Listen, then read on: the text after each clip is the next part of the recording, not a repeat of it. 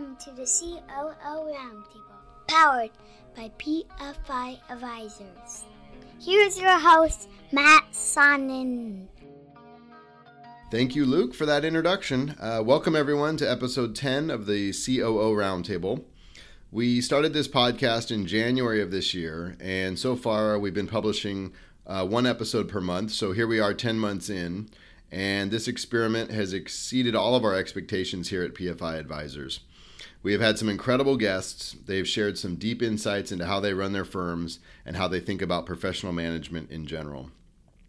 I've been telling a lot of people lately that I think we are probably still 4 years early, but at some point the RIA industry collectively will transition from thinking of themselves simply as advisors who take care of clients to owners of businesses that serve both clients and employees. In the meantime, we will just keep putting out content through our blog posts, white papers, and of course this podcast to better deliver on our mission, which is to further evolve the RIA industry from a collection of practices to businesses, and to be a continued voice in validating the industry as a legitimate landing spot for billion-dollar teams and their clients. One of the many missions of this podcast is to help RIAs think through processes, procedures, and strategies in running a business, not simply a lifestyle practice.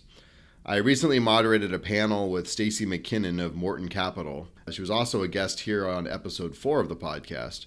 And Stacy very nonchalantly mentioned from the stage that it takes an employee 72 steps to open a custodial account, confirm that the assets have transitioned from the former firm, and then notify the client that the account transfer was complete.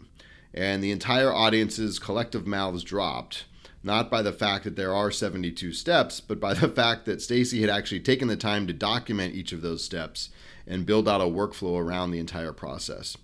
And I know I'm completely nerding out right now, but I wanted to point out that it takes that level of commitment and that level of detail to run an efficient enterprise.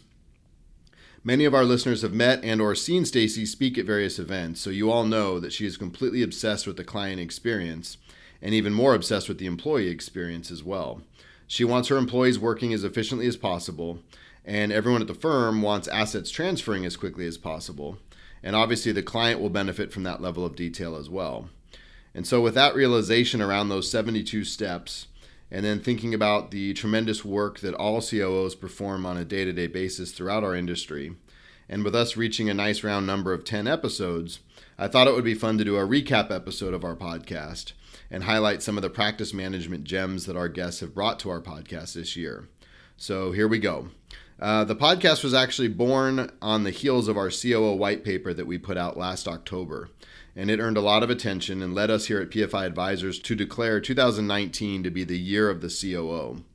And in that white paper, we conducted interviews with 5 COOs and or professional managers of their businesses. They collectively managed about $20 billion of AUM. And I had so much fun conducting those interviews. I turned to my team at one point as we hung up with one of the interviewees, and I said, my God, I wish I could do this as a living. And they immediately said in unison, well, heck, let's do a podcast. As with everything that's been a success here at PFI, me and my infinite wisdom, I was skeptical at first. I thought, well, no one wants to listen to a bunch of nerdy ops folks talking about workflows. But I slowly came around, and as we got closer and closer to launching, I realized that one of the missions of this podcast needed to be highlighting the human side of the COO role. I think too many people in our industry assume the COO job is purely a technology position, and they feel they should just go hire a programmer or a technology expert. And I truly believe that 75% of the COO's core responsibility is tied up in HR and the psychology associated with change management across the organization. In our white paper, we identified 3 core responsibilities for chief operating officers. Number 1 is simply the day-to-day administration of the firm. 2 is driving workflow improvements. And then 3 is that ever-important human resources component.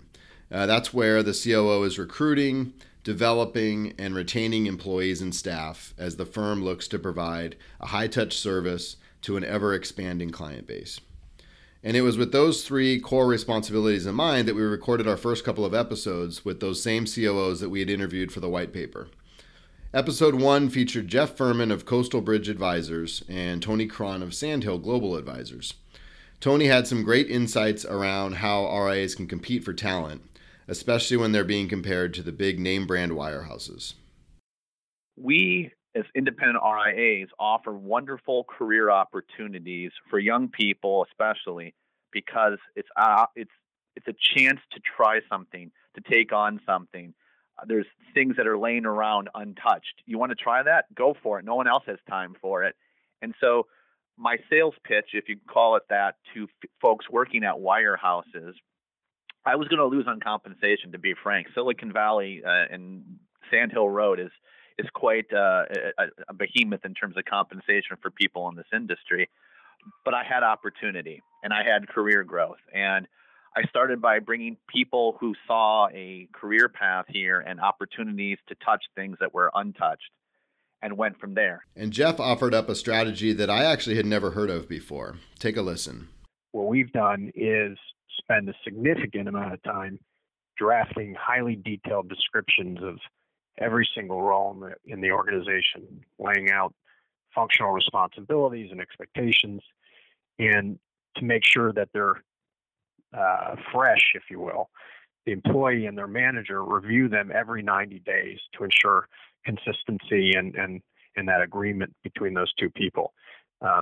Beyond performance management, this helps us with training and development, career pathing, and even resource allocation. So it's a key element of our human resources strategy. Jeff also had an amazing summary of his role as the professional manager of the organization. I mean, I think it's about a build it and they will come type strategy. My role, or at least the way I see my role, is to build a suite of services to support our advisors build, sustain, and grow their business. And the concept there is true for existing advisors, but also for those we'll bring on.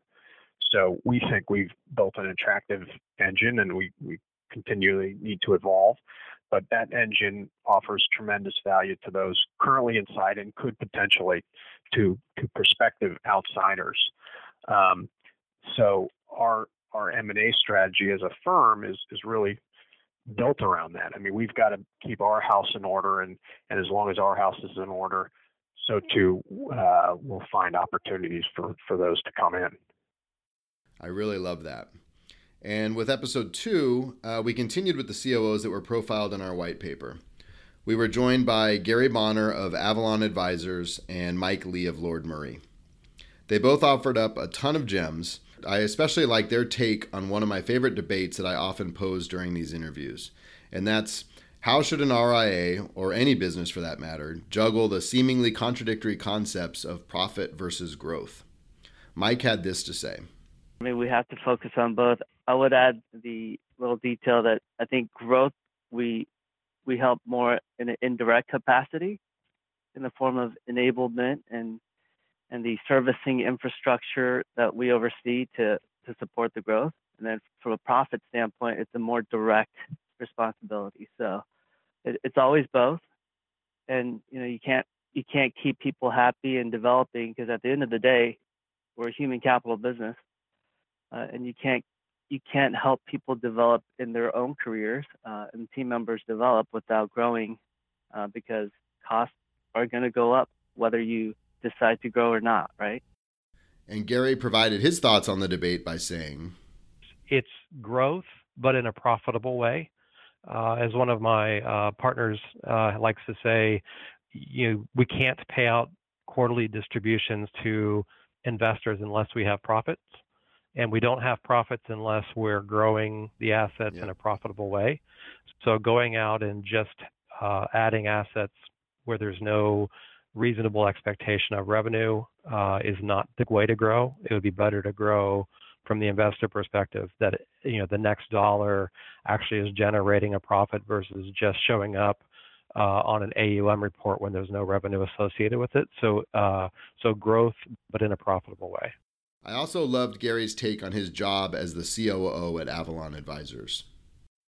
I think that my role is essentially to kind of be the grease and the gears that keeps everything running smoothly. So of the 3 things that you've highlighted, I think all of them are important. Mm-hmm. And I agree with Mike that we have to be very broad at all the things that we're good at.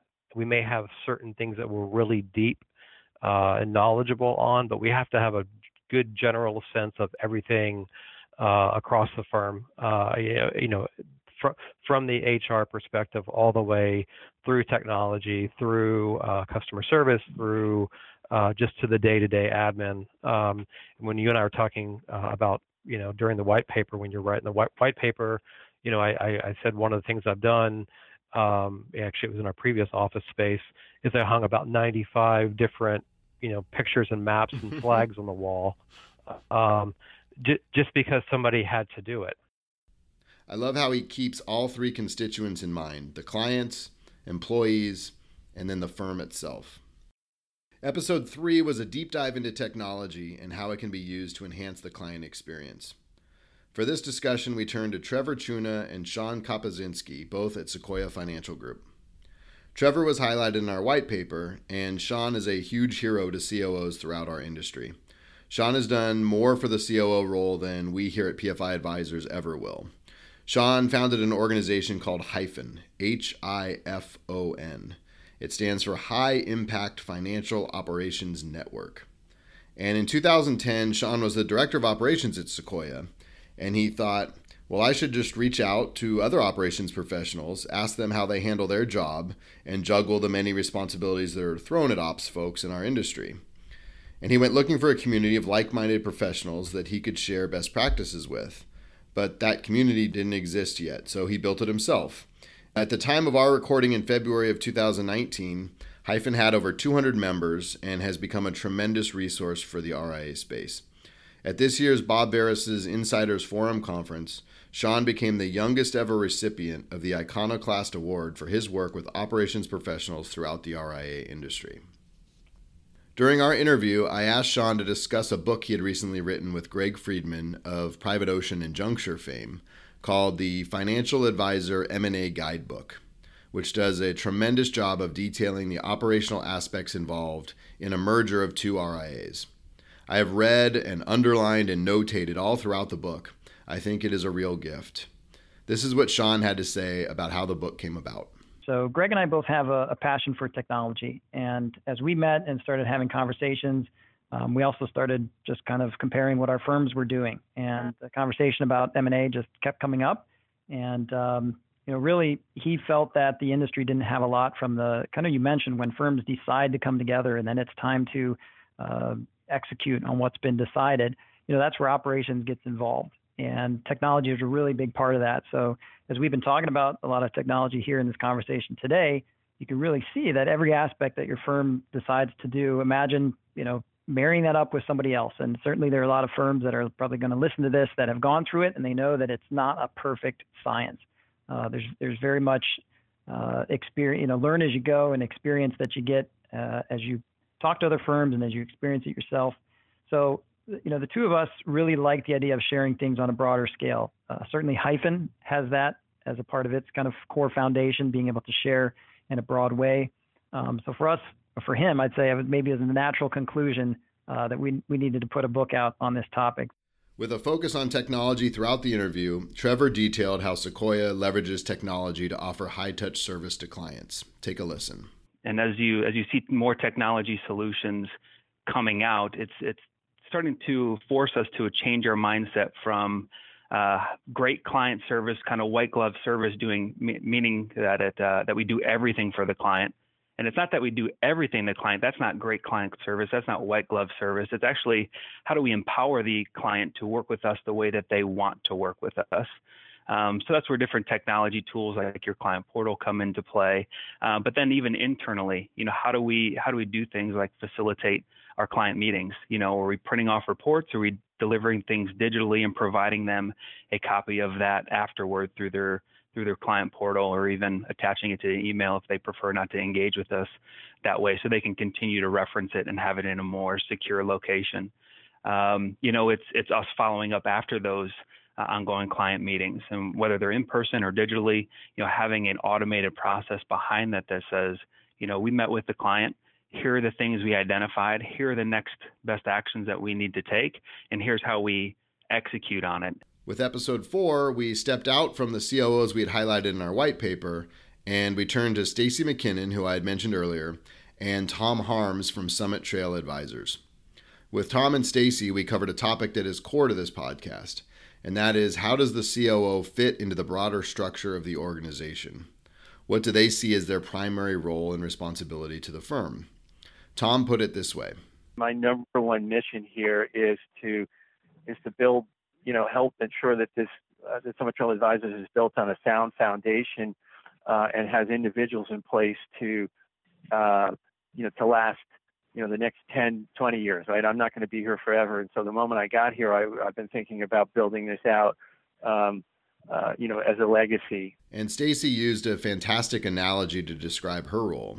When you read Traction, it's going to talk about how you have the CEO as a visionary and you have the COO as the integrator, and allowing the CEO, in my case, I have two amazing co-CEOs that really can set the vision for the firm and help us move forward and grow. And they're very inspirational, and everyone can look to them for where we're going as a company. But then in so many ways, my role is to integrate that vision into what actually happens in the day-to-day. So I talk about an analogy of a firm, our advisory firm, kind of being like a play on the stage. You have your advisors or the actors they're not really acting, but they're out on the stage and they're with the clients, they're defining their values, their goals, they're setting the strategy. But then equally important, you have sound and lighting and staging and makeup, and all of these things have to work together and cohesively in the best interest of the client. So while as a COO, I'm not necessarily the writer and the designer of the play, in so many ways I'm the director of the play. I usually say that a COO is like an offensive lineman that is buried in the trenches. And unless you are really paying attention and you really understand the sport, you probably will miss all of the hard work that they're putting in play after play.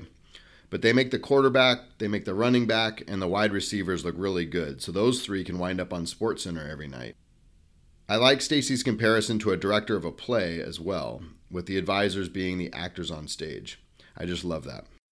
With episode 5, we were joined by Heather Fortner of Signature FD in Atlanta and Lucas Winthrop of Winthrop Wealth Management in Boston. Like Stacy, many of our listeners are familiar with Heather, as she has done a lot to promote the COO role as well. Heather speaks at many industry events discussing the need for professional management at RIAs. With Heather and Lucas, we look to tackle a big problem for most COOs, and that is time management.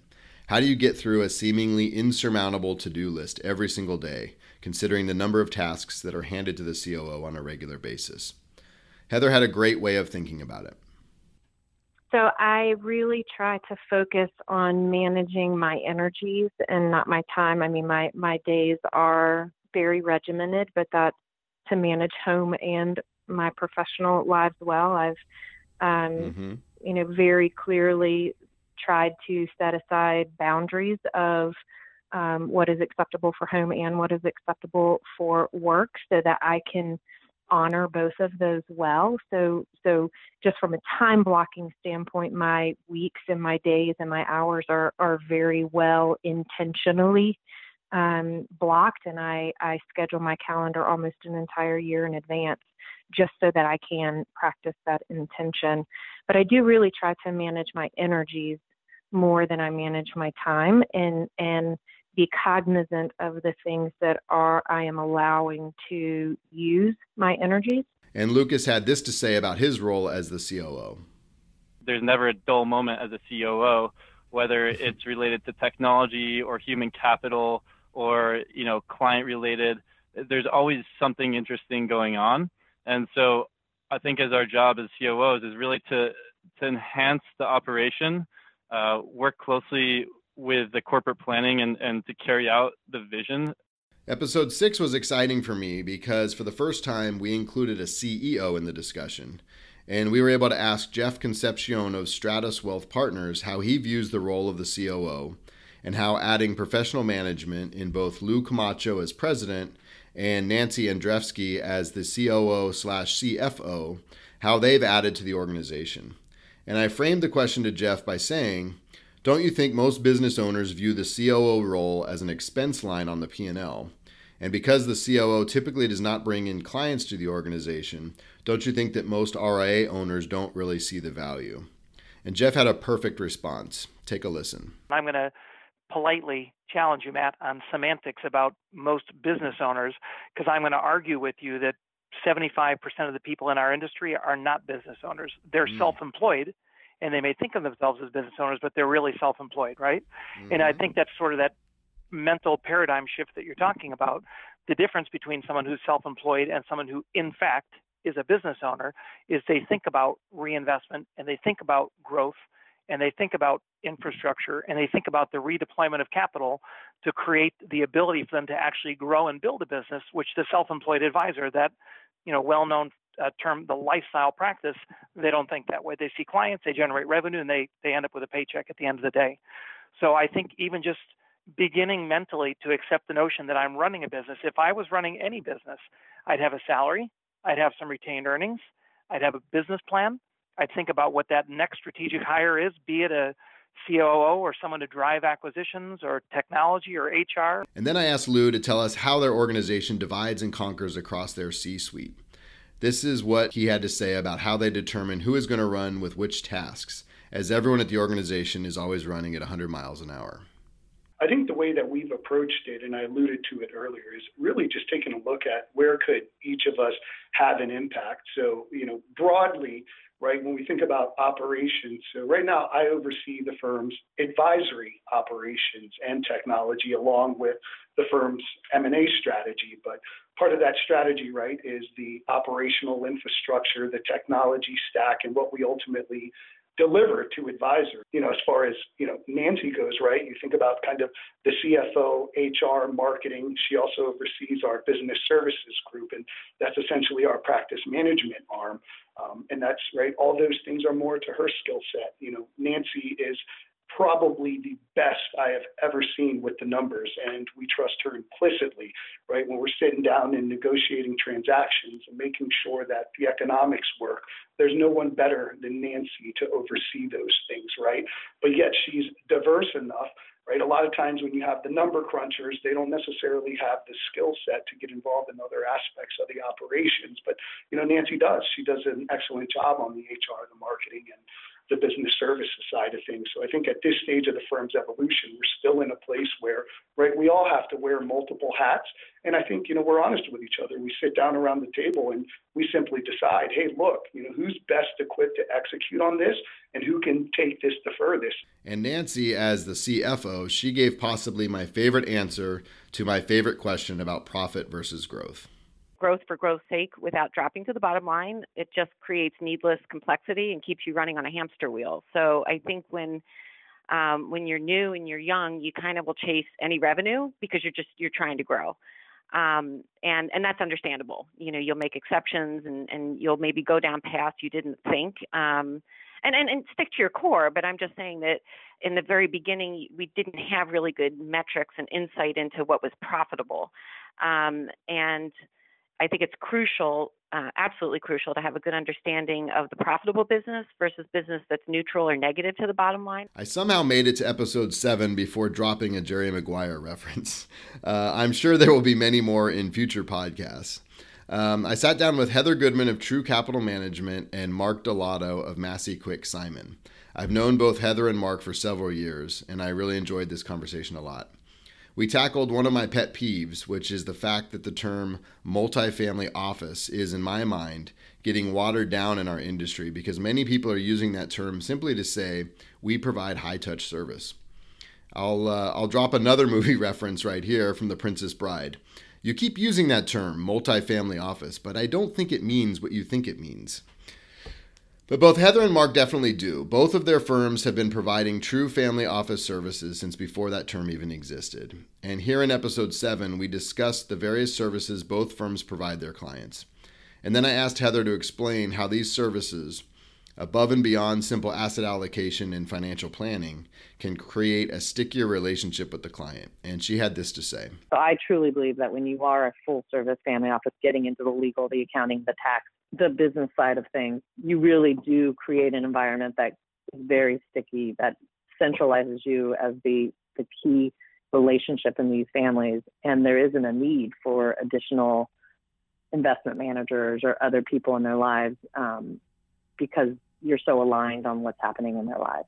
Switching gears with Mark, we had him tackle another common topic on this podcast, which is what is the COO's role in the M&A process for firms looking to acquire?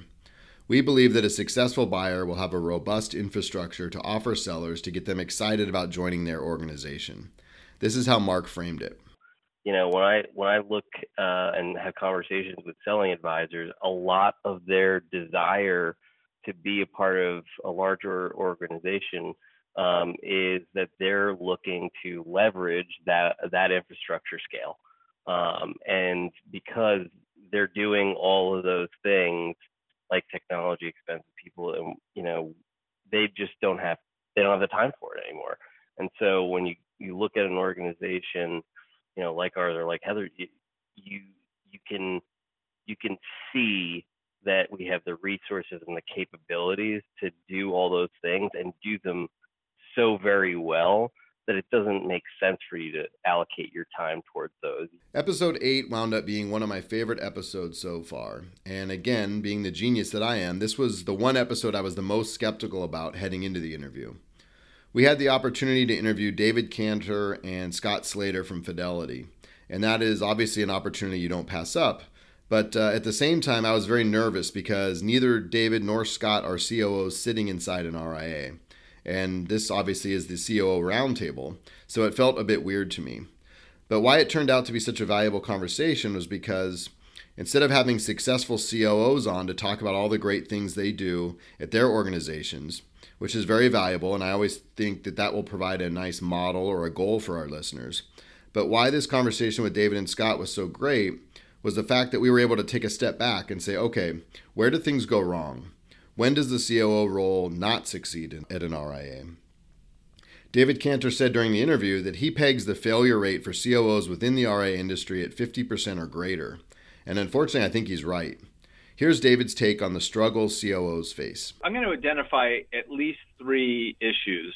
Number one is a failure to really do a fulsome sort of 360-degree review of the team at the advisory firms by the prospective COO.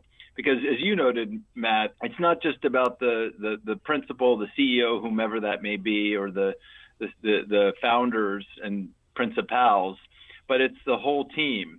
And so really getting the perspectives of the entire organization, I think, is key. So that's number one. It's look beyond just the existing leadership, but the folks who make the firm run day to day. And it's really incumbent upon the prospective COO to do that due diligence, because remember, it's sort of doing the job before you're in the job. Second, it's getting clarity in written form with the founders, the principals, on what the role will entail. Third, it's actually, spending the first 90 to 180 days, and this is my view, by the way, this may not be the views of everyone, of really getting a great understanding of how the firm works and where the COO can make an impact. And I think that that's critical. You have to play for the long game, not the short game. And many small businesses really aren't set up or designed for that. And Scott framed the conversation really nicely, pointing out that COOs often don't realize or appreciate the fact that the COO role is really a political position, and they need to really be strategic in how they approach their role. Take a listen to what Scott had to say. A lot of those elements, and that's pretty well known, but a lot of those elements are really about, trying to gain momentum by, as David's point, get some incremental wins, celebrate those wins, get people behind it.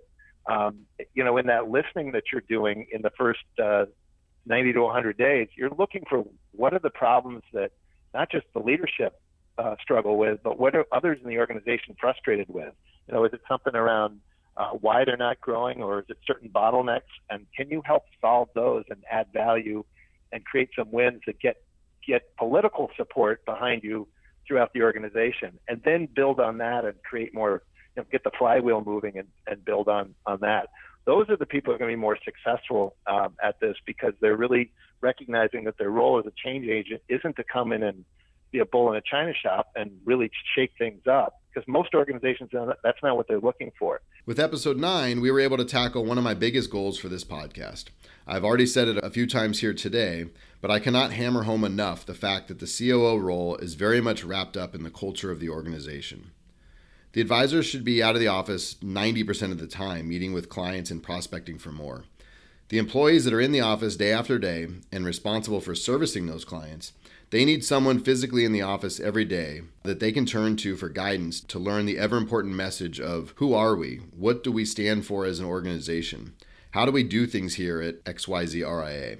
In my mind, it's the COO that provides that guidance. And so we were so lucky to have Susan Dixon and Suzanne Williamson from Private Ocean as our guests for episode 9.